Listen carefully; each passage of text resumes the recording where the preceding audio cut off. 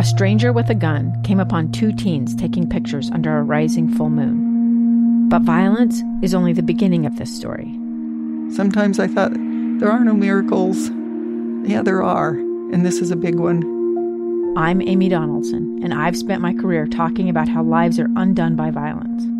The Letter is a podcast about how lives are remade. Follow The Letter at theletterpodcast.com or wherever you get your podcasts. You're listening to Utah's Morning News with Tim Hughes and Amanda Dixon on KSL News Radio, 102.7 FM and 1160 AM. Good morning. KSL News Time is 6:30. Tim has the day off. KSL's top story this hour is a developing one. Fire investigators this morning will try to find out what led to a house explosion in Cache County. 1 person is dead and 2 others are in critical condition. KSL News Radio's Hugo Ricard-Bell joins us live from the scene. Hugo? Amanda, dawn is upon us, so I'm able to see a little bit more of the scene, and I can tell you right now, it looks like something out of a movie. There's debris everywhere that's now been somewhat stacked in piles, obviously last night by the team that showed up. A neighbour told reporters off record as well that he heard the blast and then cries for help inside. One of the individuals retrieved from the scene was actually found some feet away from the blast site as well, which just sort of, I guess, demonstrates the magnitude of what actually happened. The investigation into what caused this is yet to continue, but sheriffs are showing up as I speak. One just went past now. What we do know, though, is they are looking into a suspected gas leak. I asked the officer on the scene just this morning, what is this community like? And he told me what you see is simply what you get. It's a small, isolated community. This house is on a small, isolated rural road. Everyone knows everyone here. And after last night, it's quite clear that it won't be quite the same for some time. Reporting live from the scene, I'm Hugo Ricard-Bell for KSL News Radio. 1 man died and another was injured yesterday in an avalanche in Summit County. KSL News Radio's Dan Bomas reports this was the first avalanche fatality in Utah this year. This happened in a backcountry area of Weber Canyon near the town of Oakley. KSL-TV reports Summit County authorities responded with their emergency medical team as well as medical helicopters. The man who survived the avalanche was taken to a hospital where he's expected to recover. The Utah Avalanche Center says there's been a total of 490 avalanches across the state so far this year.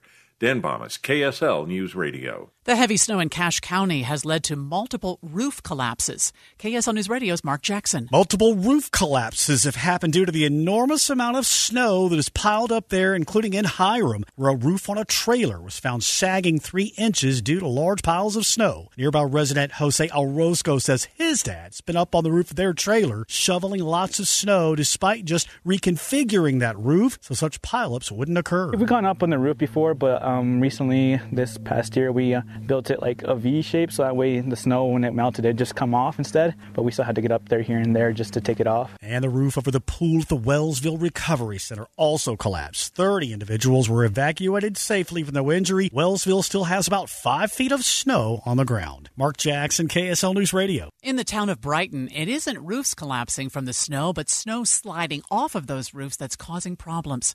KSL TV's Matt Rascone. Weird things start happening when you get this much snow. Winter storms and freezing temperatures have kept the snow piling up this year. Dan Canoop is the mayor of Brighton, the owner of Silver Fork Lodge, and a snowplow driver. He got a call to clear a road after a roof avalanche.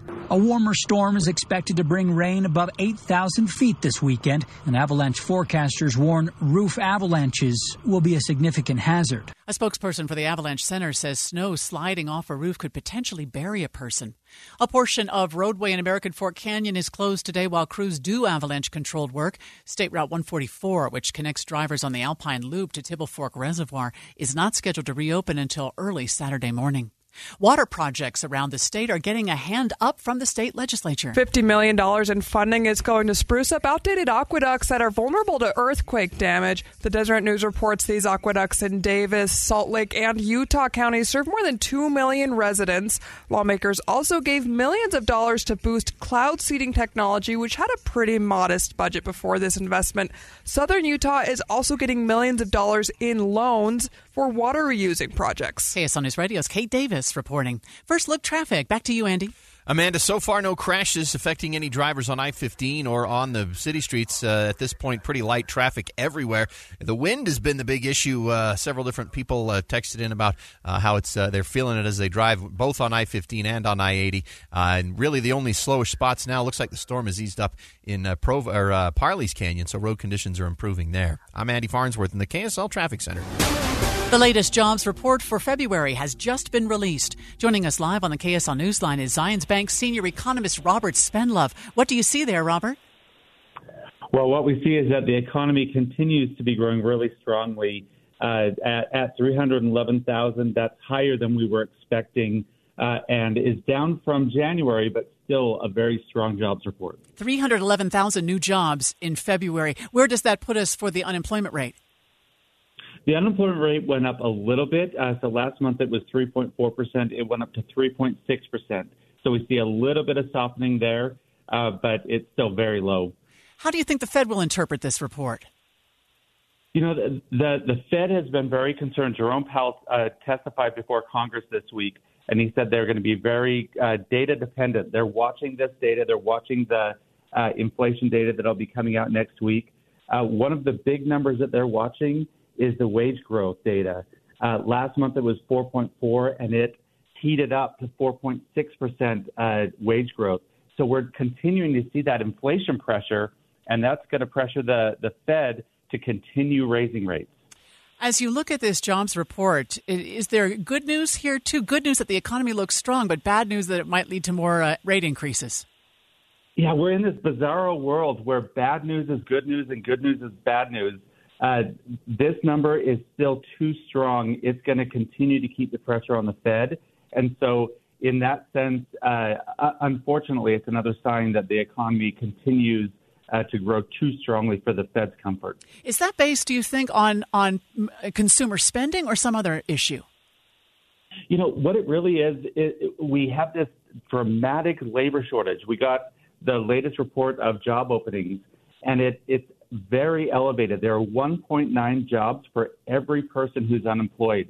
And so we just can't get enough people in the labor market to kind of slow down this pressure. If we could get those people back in and back working, then the economy could normalize. But we've got this continued pressure from this very low unemployment and from this lack of labor in the labor market. Fascinating, Robert. Thank you, as always. Zions Bank senior economist Robert Spendlove on these new numbers. 311,000 jobs added in the month of February. It's the story of an American held in a dark Venezuelan prison. Then all of a sudden, they all kind of lined up. They pointed their guns at me. And this is the point where I thought, I'm going to die today. I'm Becky Bruce. I spent a year working on Hope in Darkness, which now has more than 2 million downloads. Find it on kslpodcast.com or wherever you listen to podcasts.